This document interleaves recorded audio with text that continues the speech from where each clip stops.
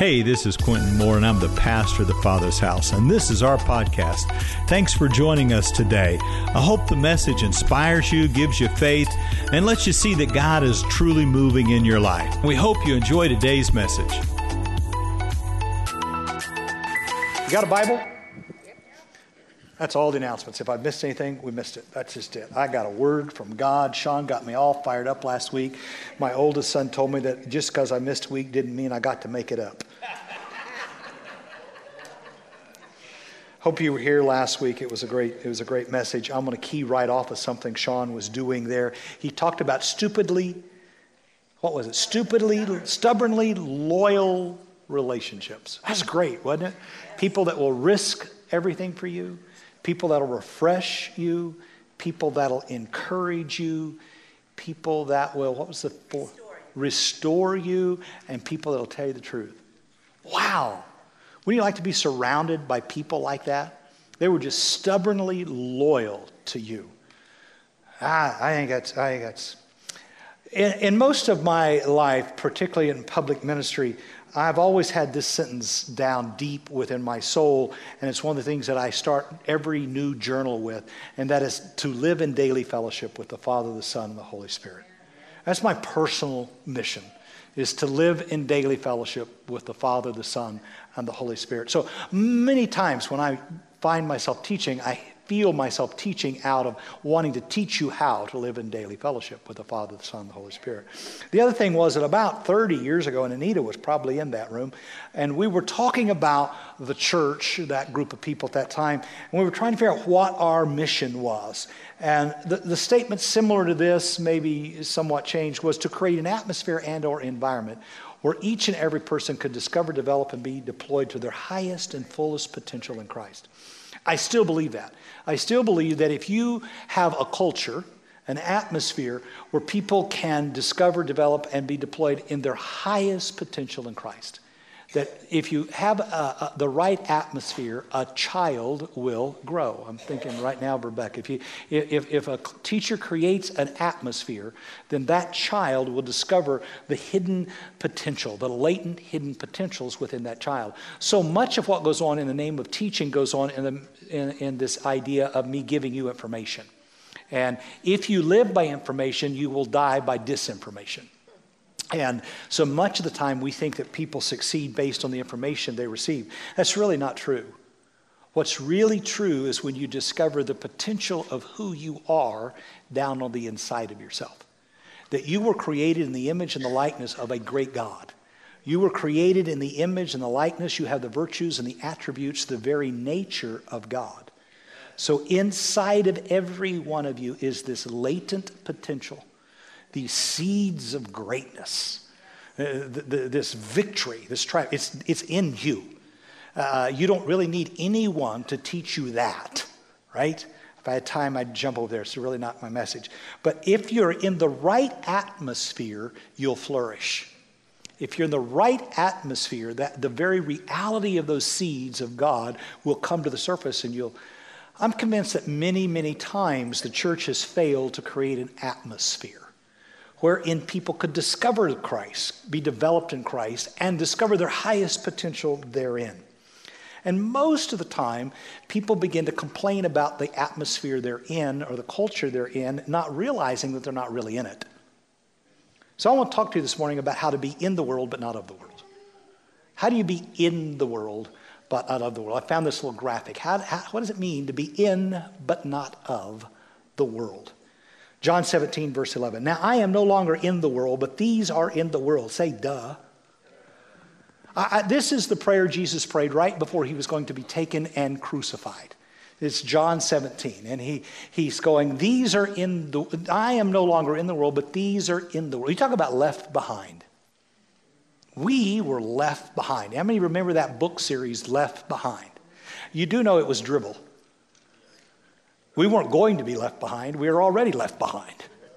He went to heaven and left us here. We've been here for a couple thousand years. He said, I'm leaving, and they're not. And I'm coming to you, Holy Father. Keep them through your name, those whom you have given me, that they may be one. Say one. In this one sentence, he said, I'm leaving, make them be one. Can I tell you, we ought to call every leader of a denomination, We got to call every leader of a church network and tell them they are out of the will of God. There's 33,000 denominations in the world, and they conflict with this verse. We are supposed to be one church, one body, one people, one faith, one Lord, one Father of us all. We're not supposed to have 31 flavors. We're supposed to be one. And Jesus said, I'm going to the Father, and if you'll be one and have no divisions among you, you can do anything you want to. The reason why the church does not operate in all the power that she has the ability to operate in is because she's divided today. Right now, at this moment, in this city. We're divided. We like this church, that church. That even in our language, we defy the very will of God. We are out of the will of God if we think there are different flavors of the church. There is only one body. When Jesus left, contrary to fundamentalist opinions, Jesus did not leave a book. It never even made it to handwritten status until about the 4th or 5th century. The thing you call the book didn't go into print until about the 15th century. Jesus did not leave a book. He didn't leave a set of rules. He didn't leave a moral standard. He left 120 people. He left the church. He left a group of people that related to one another. He left a group of people that were to love one another as he had loved us. The greatest testimony is not the way we adhere to a book. The greatest testimony is not the performances we put on Sunday morning. The greatest testimony of Jesus Christ is our relationships. How we forgive one another, how we love one another, how we get along with one another, how we help one another. By this, the world will know you're my disciples. Listen, they're not going to listen to the teaching of the book unless they can see us already living the values and the principles that exist within the book. And the church today has lost her influence mostly because she has allowed the divisiveness of the world to creep into her culture. Ooh, notice how quiet it gets here. He said, Lord, make them one. Look at your neighbor and say, let's be one. While I was with them in the world, I kept them in your name. Those whom you gave to me, I have kept. None of them were lost except the son of perdition, Judas, that the scriptures might be fulfilled. But now I come to you, and these things I speak in the world, that they may have my joy. Look at your neighbor and say, joy up. Aren't you tired of seeing Christians that are depressed, sad, sick, sorry, how you doing, don't know? I have given them your word, and the world has hated them. Duh. Listen, if you're waiting for the world to affirm you, duh. Because they are not of the world, just as I am not of the world. I do not pray that you should take them out of the world, but that you should keep them from the evil one. For they are not of the world, just as I am not of the world. Say with me, I am not of this world. Peter says, I am a stranger here. Peter says, I am a foreigner. Peter says in 1 Peter chapter 2, verse 11, we are exiled here. This is not our home. He is preparing a place for me, but this ain't it. Say with me, this. Love not the world, nor the things in the world, for you cannot love the things of this world and say that you love God. Nothing in this world inspires me. Can I just tell you, everything that we're trying to do on this thing called the earth will burn. There is nothing here that you ought to be setting your sights and your goals on. If you get too entangled with the world, you'll miss the very promises of God. We are here, and we're in this thing called the culture of the world. And the world has a system. It's called money. The world has a system. It's called power. Power and money. The world is only spinning by one thing. I promise you, you're going to get up and go to work tomorrow for one reason. Money. You're going to get up tomorrow and try to excel in what you do for one thing. Money. The world works with money. The Bible says that money is, or the love thereof, is the root of all. We have to always realize we're in this thing, but we ain't of this thing. We live in it, but we're not of it. We do have to understand that there are principalities and powers that are spinning around this world.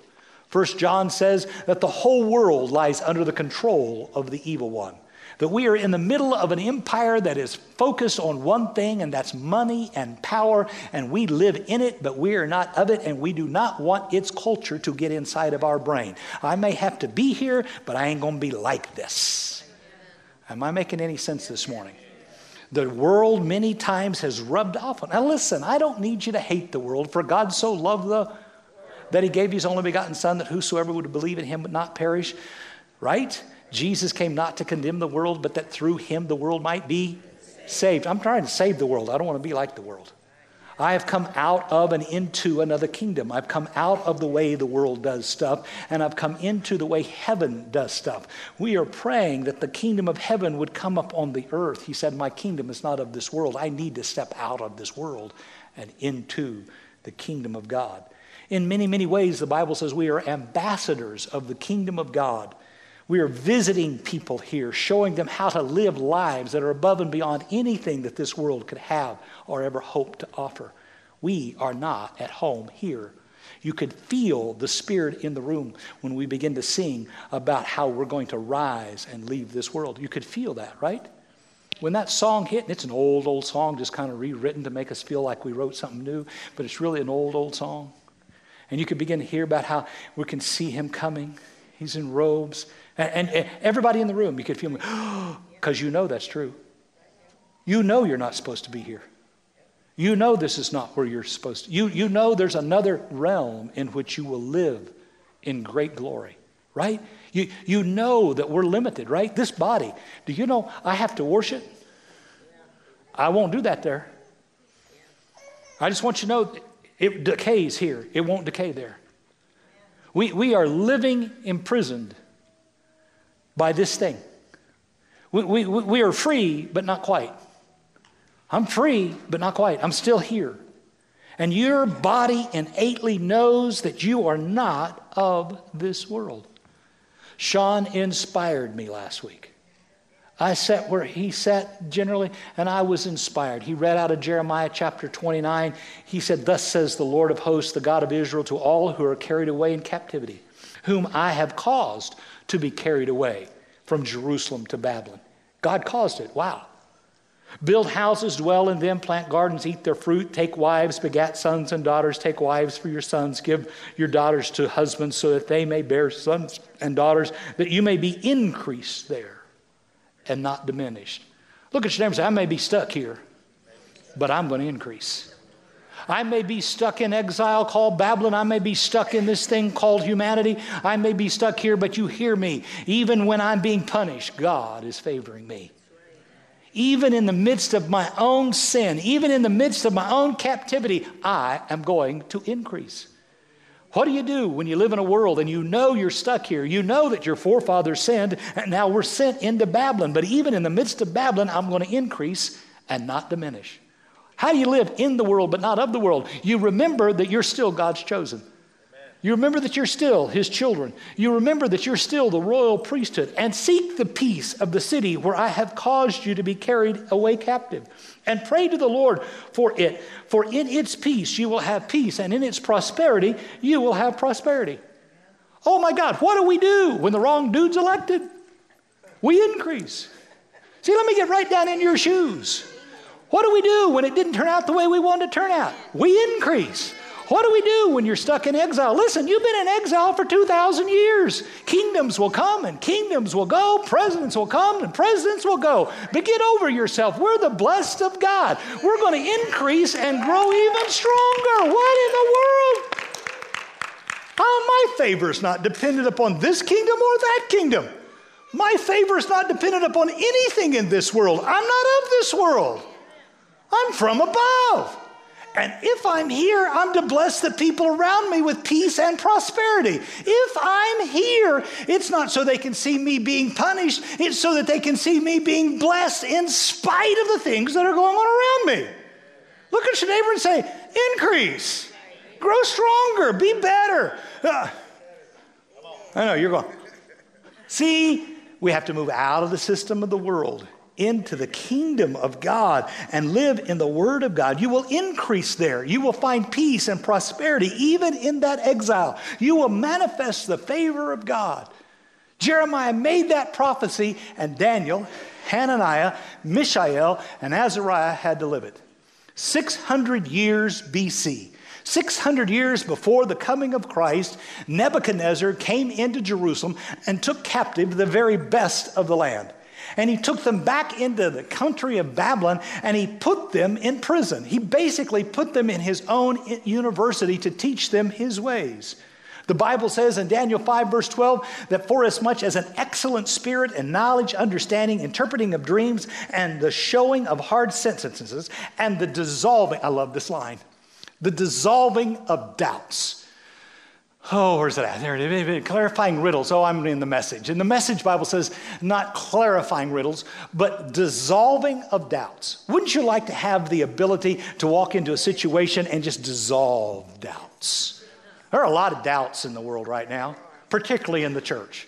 Can I just tell you that if you have the spirit of Daniel, you just walk in, you dissolve doubts.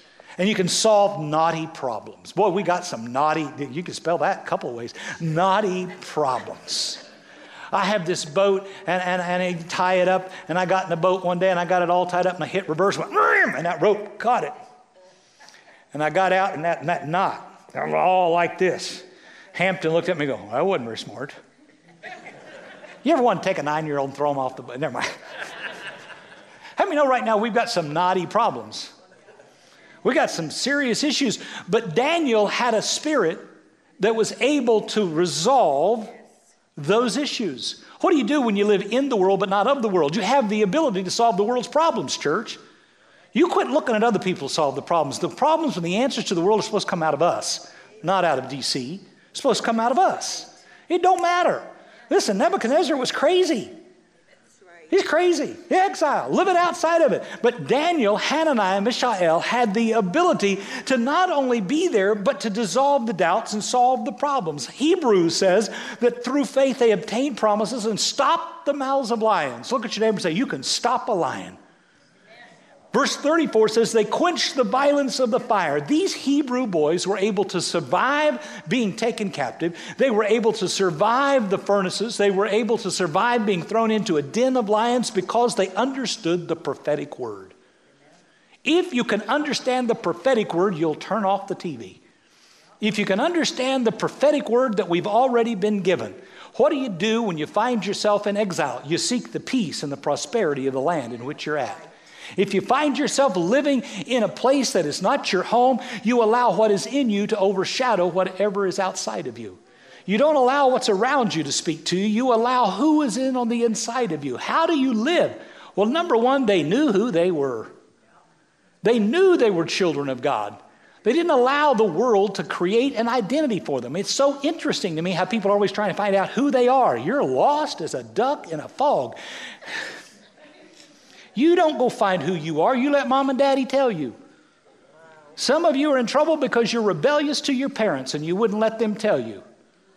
You think you can go find out who you are on your own. You cannot. Only a parent can tell you who you are. God the Father said, you're Adam and you're Eve. It is the parents that pass on identity to the children. This idea that you have the freedom to go discover on your own who you are, that is rebellion. That's sin from the very beginning. It is my job as a father and as Annie as a mother to reveal to my children whether they're male or female. Hello? I really don't care whether or not it's politically correct. I'm not confused. I'm male. You know how I know? My daddy told me. Duh. It's only the world that's confused about this stuff. I'm not confused about it, are you?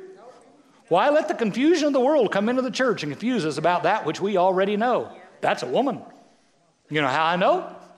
Mama told me. See, they were not confused about their identity. Why? Because their parents had said, your name is Daniel. Your name is Daniel. The word Daniel, the name Daniel means God is my deliverer. God is my judge. From the very beginning, Daniel's identity was connected to God. You're a child of the Most High God. That's who you are. Your name is Hananiah. Wow. Hananiah. You know what your name is, boy? Your name identifies you and creates within you. Every time you hear the name, God is gracious to you. God's mercy endureth forever for you.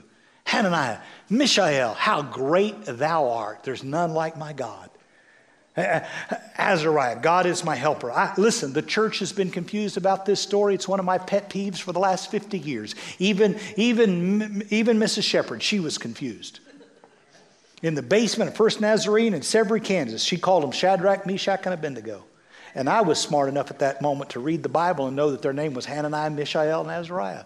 The devil called them Shadrach, Meshach, and Abednego. Listen, what you call yourself is pretty important. You call yourself stupid? You call yourself too fat, too skinny, too old? You call yourself a Baptist or Methodist or Episcopalian? That's stupid. I'm a Christian. I'm a follower of Christ. I'm a member of the body of the living God. I refuse to be demoted into being Pentecostal. I'm a believer in Jesus. We find our identity in whether or not we're chiefs or whether or not we're patriots or whether or not we believe in a donkey or believe in a... You're calling yourself things you shouldn't call yourself. You're a child of the living God. God is your deliverer. God is your helper. God is great and gracious in your life. These children were carried into captivity, but God had given them their identity through their parents. They knew who they are. No matter whether I'm in America or South America, no matter whether I'm in 2021 or 1901. Listen, I know who I'm at. The presidents can come and presidents can go. Governments can change. Can I tell you something? I'm not here fighting for a government. I'm here revealing the kingdom of the living God. And I haven't got time to be caught up in anything else. I know who I am in Christ. And so when you try to feed me that food, I go, no, thank you. You can go ahead and try to shove your food into me. You can go ahead and put me on your feed on Twitter. You can put me on your feed on Facebook. You can put me on your feed on this. Listen, I can say no thank you to that. I know what I need to feed myself on, and it's not that. If you know who you are, you know what to eat and what not to eat. And so you can say no to that feed, right? Quit swallowing that stuff. Say no. And not only do you know what, you know not to follow that idol. You know what idol not to bow to? Listen, I ain't battling to no idol. You know what an idol says? An idol says, I got it. I ain't following a man. I'm following the Lord. Listen to me. Daniel, Hananiah, Mishael, and Azariah said no to that food, no to that idol. It'll throw you into a furnace. I've been saying to some of you for a long time, stop that. You don't live in this world by associating with this world. You live in this world by knowing that you're not of this world, and you follow the King of Kings and the Lord of Lords, and you say no to that food. You don't bow to that idol, and you never stop praying.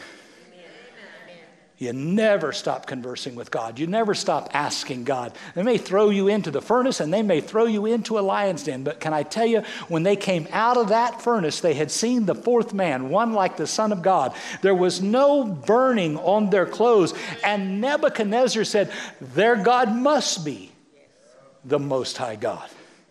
When he went and peered into the lion's den, he said, Daniel, are you still alive? He said, I'm here because the Most High God. They brought him out of the lion's den and said, Daniel's God must be the Most High God. Listen, what do you do when you're living in a world but you're not of this world? You reveal the God of heaven and earth. I'm here to reveal that there's a God bigger than your furnace, bigger than your lion, bigger than all of that. I am here because I know who I am in Christ, and I know that I'm fed on His Word. I worship only Him. I pray to Him continuously. You can be in this world, but not of it. Hear me, church. You have to back out of the systems of this world and fall back into the Word of the living God. There's all kinds. Have you noticed, are there teens in this room this morning? Or did Sean take them out? No, they're teens. Yeah, Bruce is here. Bruce and I are here. We're so...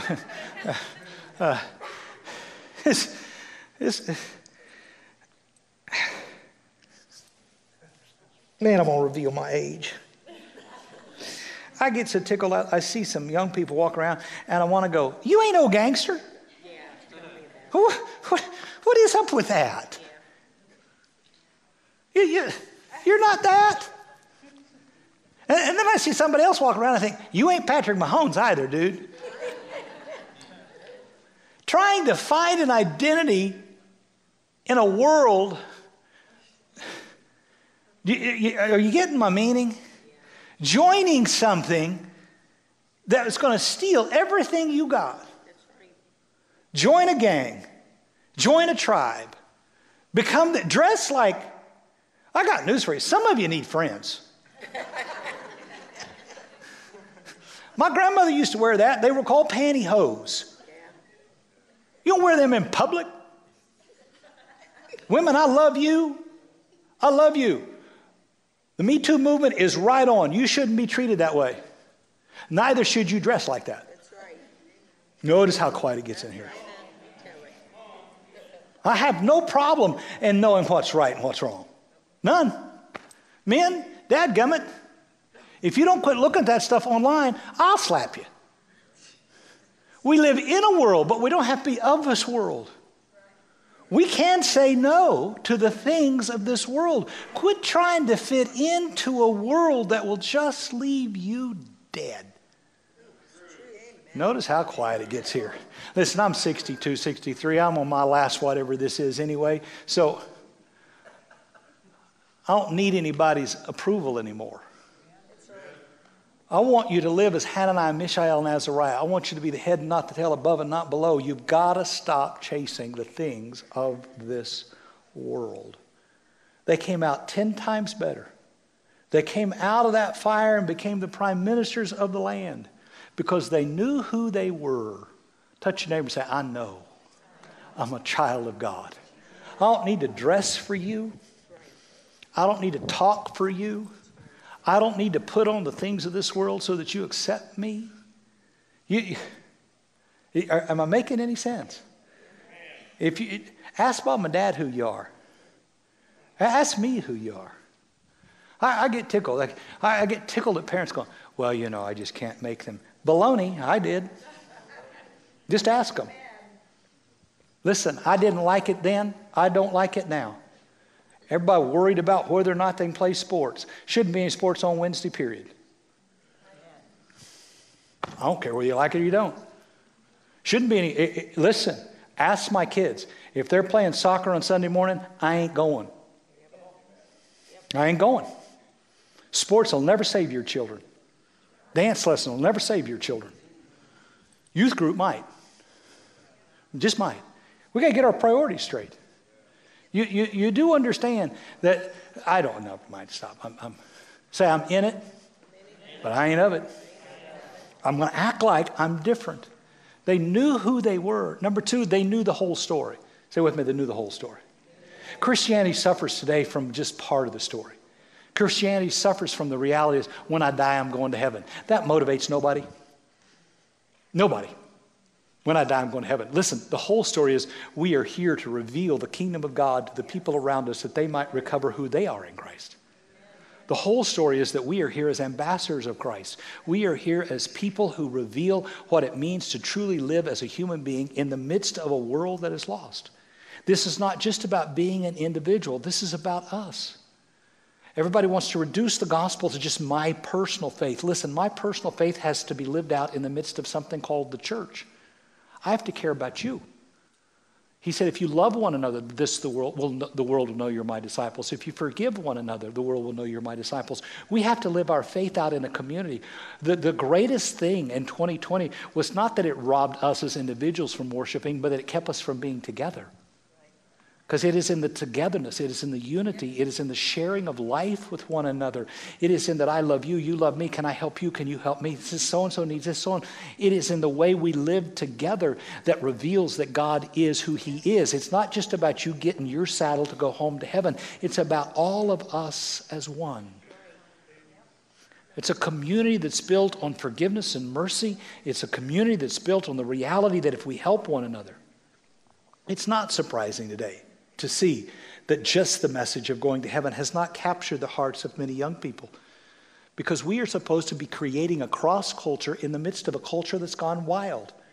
I have no fallacy of the reality. The culture of the world has gone nuts. But can I tell you, the culture of the church is your option. This is the alternative way of living. This is it.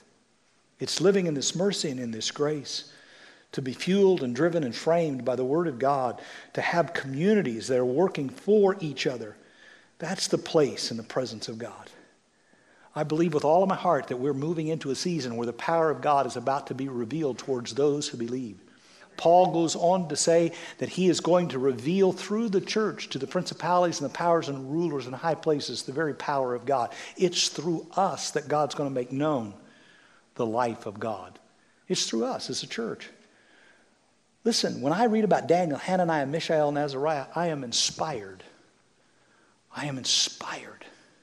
You ought to be living a life that inspires others. You ought to be living a life that inspires others to live different and other from the world. You ought to be living a life that others look at and go, wow, how do they do that? Because they're going cross-cultural. They're going against the grain. They're not running with the herd. We are called to live in such a way that the world stands up and takes notice that we live to an alternative authority that supersedes any authority upon this planet. We live in a covenant reality in the sovereign trust of God and the goodness of God and the power of God. And regardless of the situation that we're in, we know that God is Lord over every one of our lives. We are a group of people whose life together is so radically different, so completely changed from the way that the world builds a community, that there's no explanation other than the fact that Jesus is Lord. We need to be calling people into this relationship with us that is so devoted to God that it doesn't operate according to the laws of the land, but according to the love that God has bestowed upon each and every one of us. We are in a world, but we are not called to be of the world. We are called to stand out as people who know who they are. We are called to stand out as people who know that there is an overarching story for every human being to come into the presence of the living God. And if I am in exile and punishment, then I am here to reveal to you the presence and the power of God, even in your life. We are set up to be a sign of the world. The Bible says that we are to consider the interest of other people more of our own. I love what Sean said last week. Stubborn, loyal relationships. Friends that risk their life for you. Friends that refresh you. Friends that encourage you. Friends that fight for you. Friends that'll tell you the truth. That's the church. To live in there knowing that there's one goal and one purpose and that we would all reveal the presence of God to the world around us. I have a lot of people that tell me I believe in Jesus, but I would really like to ask if you believe what Jesus believed. A lot of people say, I believe in Jesus. I believe Jesus is Lord. Do you believe what Jesus believes? Jesus wrote down what he believed. He believes that kindness is better than judgment. He believes that forgiveness is better than vengeance. He believed that purity and faithfulness in our sexuality is healthy. He believed in turning the other cheek. He believed in loving and praying and blessing our enemies. He believed that it's through prayer and fasting that we came into a closeness with the Father. He believed in giving in secret. He believed that God's kingdom and not material riches was our aim. He believed that God radically persisted in accomplishing his will through prayer. He believed that we build our lives on observing practices by obeying this. Do we believe what Jesus believed? It's called the Sermon on the Mount. And if we believe in what Jesus believes, then we can stand in the midst of this world and, if it need be, face our own cross. Because there have been many before us that lost their lives for the purpose of the cross. And I don't know why people in 2021 don't realize that standing against and opposed to the world might cost you your life. But if it costs us our life as martyrs of the faith, our reward is secure. Amen. Listen, we can stand in the middle of the empire and reveal that God is God. Hallelujah. And that is our calling. You're never going to change the empire. You're never going to change the empire. You're never going to change the empire because she's after money. One thing. That's all they've ever been after. That's all they ever will be after. But we can stand as disciples of the Lord Jesus Christ and live as he lived. When Jesus left, he sent his Spirit into our hearts. And he inspired us to live in this new way. He inspired us to live for each other. He inspired us to die for one another. He inspired us to forgive one another. He inspired us to realize that there was a heaven, a world not like this. He inspired us to come out of the upper room and into the streets and declare that Jesus is Lord in the face of Caesar. He inspired us to follow him. The Bible says that in Acts chapter 2, when the Holy Spirit fell and they were saying, what do we do? That Peter stood up. And in Acts chapter 2, verse 40, and I love it in the Message Bible, Peter stood up and said, save yourself. Get out of this sick and stupid culture. I love this language. Listen, how many of you are born again? How many believe Jesus is the Lord of your life? I mean, seriously, I know I am. Can I tell you something? Culture can kill you. You can get, come on, how many of you know, how many have been young and you ended up in that group of peers and you end up doing something you knew not to do? Culture can hurt you. That's why we try to tell our children, don't run with that crowd, right? We know they know Jesus. They'll be going, you don't trust me. No, I trust you. I just don't trust the culture. It's not you I don't trust. It's the pressure of the culture that I don't trust. Because culture will rob you. And Peter says, get out of that culture. My message to you this morning, if you're following along with me, the shadow and type of Daniel, Hananiah, Mishael, and Azariah in the empire of Babylon was a shadow and a type of the reality of the children of God living today. Get out of that culture. Get that culture out of you. Get the way that it thinks out of you. Don't think the way they think. Don't act the way they act. Don't talk the way they talk. Don't get caught up in the stuff that they get caught up in. Stay out of it. Paul writes to Timothy and says, do not get entangled in the world's affairs. That's in the Bible. Anybody here believe the Bible? Then don't get entangled with the world's affairs. Get out of that culture. Get out of that mindset. Get out of that framing. Listen, I pastor most of you. I watch you get nervous and anxious and frustrated. I see that. And I'm telling you, tell the culture to get away from you. Step out of that mess. Turn those things off. Get away. Don't allow. Some of you are anxious because I literally this week had a man tell me, I just don't know what to do. The world's in such a mess. I want to go, really? Duh, that's a break. It's been in a mess since forever. Right? It's nothing new. Where have you been? It's bad. It's really bad. I can take you to places in the world where it's even worse. Look at your neighbor and say, get out of that culture. Save yourself. God. Verse 42. They did 4 things as the church. Say 4 things. This is what Daniel, Hananiah, Mishael, and Azariah did in type and fashion. They devoted themselves. Say devoted. To apostolic teaching, to fellowship, to the breaking of bread, and to prayer. And many signs and wonders, miracles were done in their midst. Power. How many like to have power? Well, you don't get to skip verse 42. You don't get to skip verse 40. You have to come through verse 40 and say, I'm getting out of that. You have to come into verse 42. You have to devote yourself to apostolic. The word devote. You got to stop dabbling. Some of you are dabbling in it. If you get an extra minute in between TV shows, you dabble in it. You cannot dabble in this and think it's going to work in power. If you're devoted to something, you stick for 43 years. If you're devoted, it's the thing that's on your mind all the time. If you're devoted to something, you make time, you spend money, you sacrifice. I am devoted to apostolic teaching. Let me tell you about apostolic teaching. It is not the latest, greatest thing that blows up your skirt that makes you think you got some new revelation from God. Apostolic teaching comes from the apostolic fathers of the first century. People like Ignatius, Irenaeus, Polycarp, Clement. People like Augustine. People, and see, you're sitting there because apostolic teaching. Teaching that understood what was there before it was ever written. People that understood why it was said before it was ever taken down. Apostolic teaching, not some dude that picked up a Bible, got on skinny jeans and decided that he had some revelation that went the 21st century because it was culturally relevant. Listen, the gospel is never culturally relevant.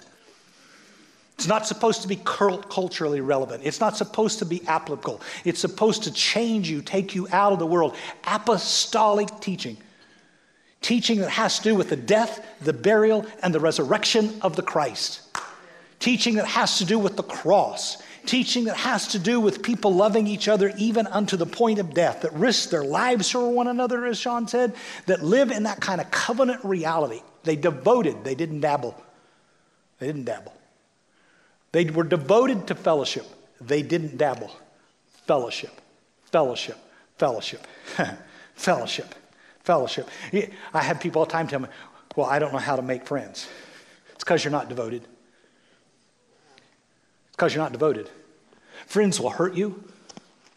Friends will disappoint you. Friends will offend you. They'll tell you the truth even when you don't want to hear it. Friends don't always make you feel good. Friends, devoted to fellowship, devoted to the cause and the ideal that we can work together and be for one another, devoted to it. Potlucks. Can I tell you something? Social distancing is not really the problem. Not in this church. There's plenty of room. There's 200 seats open up there. You can come. You can put on a mask. You can stay socially distanced, and you can fellowship. Listen, what has been wise is going to become weary, and it's going to become a tool of the enemy to keep us from fellowship. And not because the government did it, but because we're lazy. I'm not afraid of the government telling us we not to meet. I'm just kind of afraid of people going, I kind of like my pajamas. Love you. Right? I love you. Come in your pajamas. No, please don't. Get out of that culture. They devoted themselves to apostolic teaching. They devoted themselves to fellowship. And they devoted themselves, actually, they moved from believing to practicing.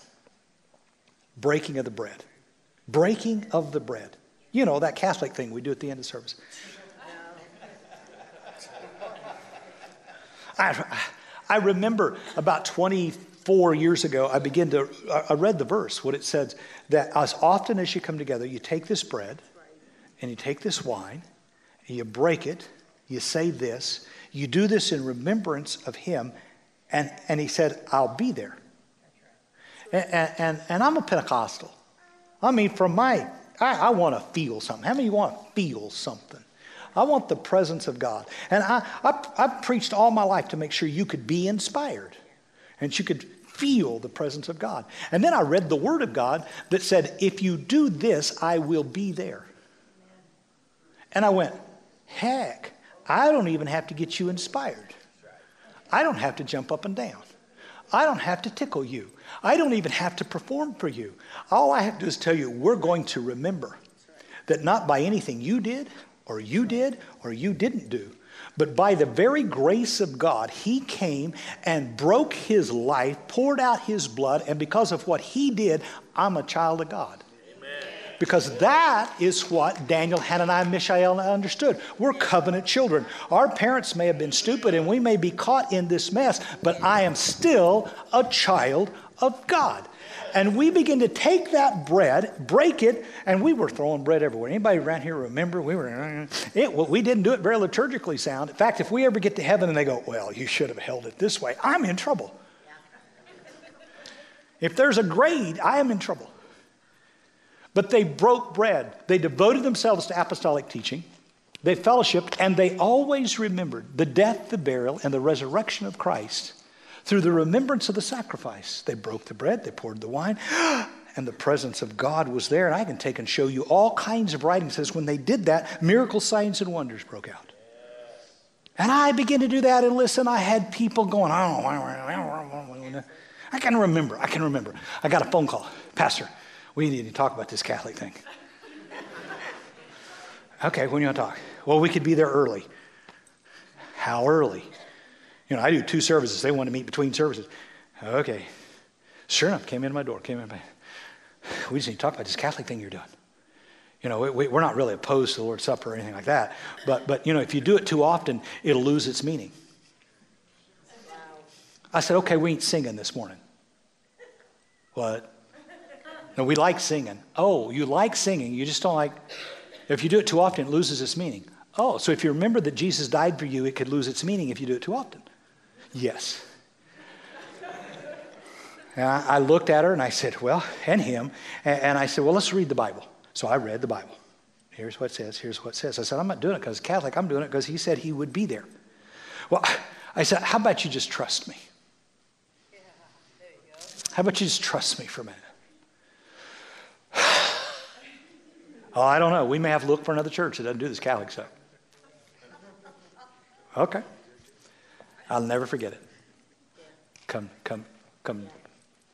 One of these aisles. Reached up, took the bread, put it in her mouth, took 2 steps and went, bam!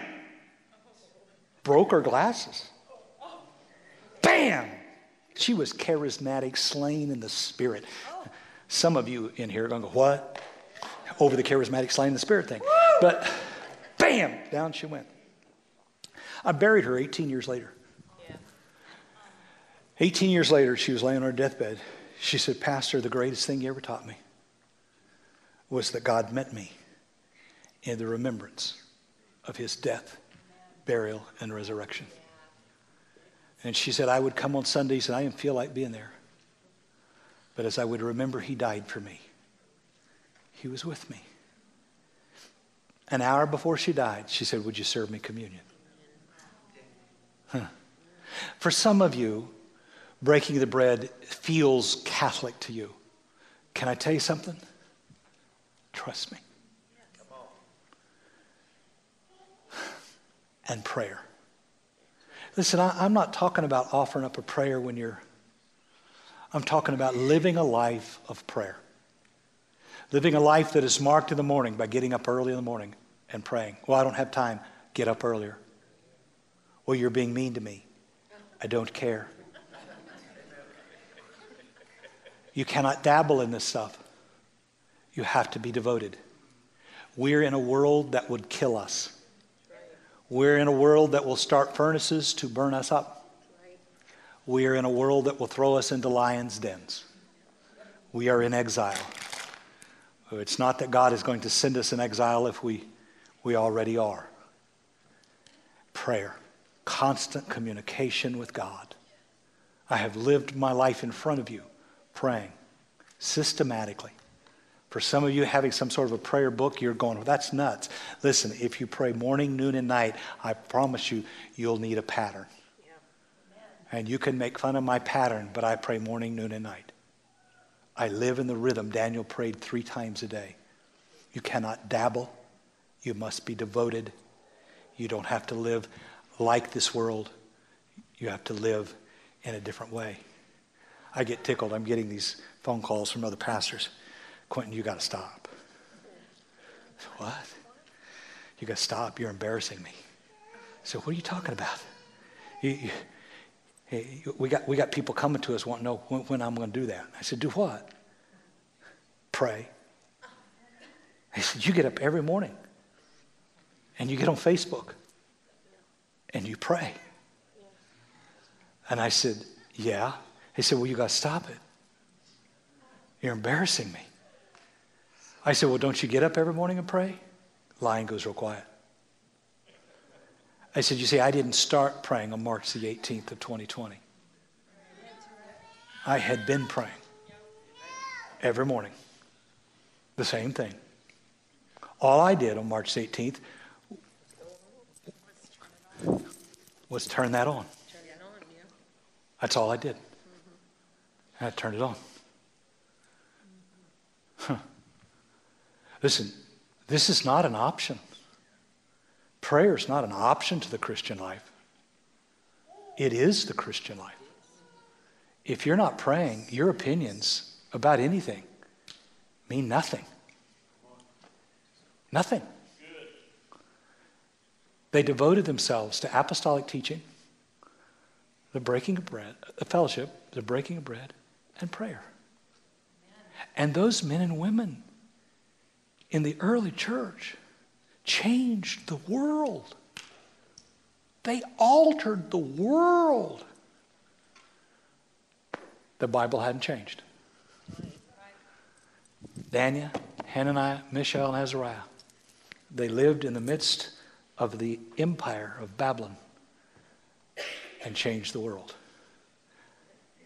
The apostles in the first century, you and I in the 21st century, all we got to do is devote ourselves to apostolic teaching, fellowship, breaking bread, and prayer. Come out of the world. Come out of the world. Come out of the world. Come out of the world. I can say this because I've got people in this room. You know I have. I'm not saying something to you that I haven't already lived in front of you. And I'm telling you, we can increase. 2020 was a good year for me. 2020 was a good year for this church. Well, we've been blessed. That doesn't mean we haven't had challenges. That means that overall, 2021 is going to be a year of healing. 2021 is going to be a year of financial favor. But you're going to have to come out of the world. You're going to have to come into the Word. You don't just get to sit in that stupid culture and think those things are going to... Wow, notice how quiet it gets here.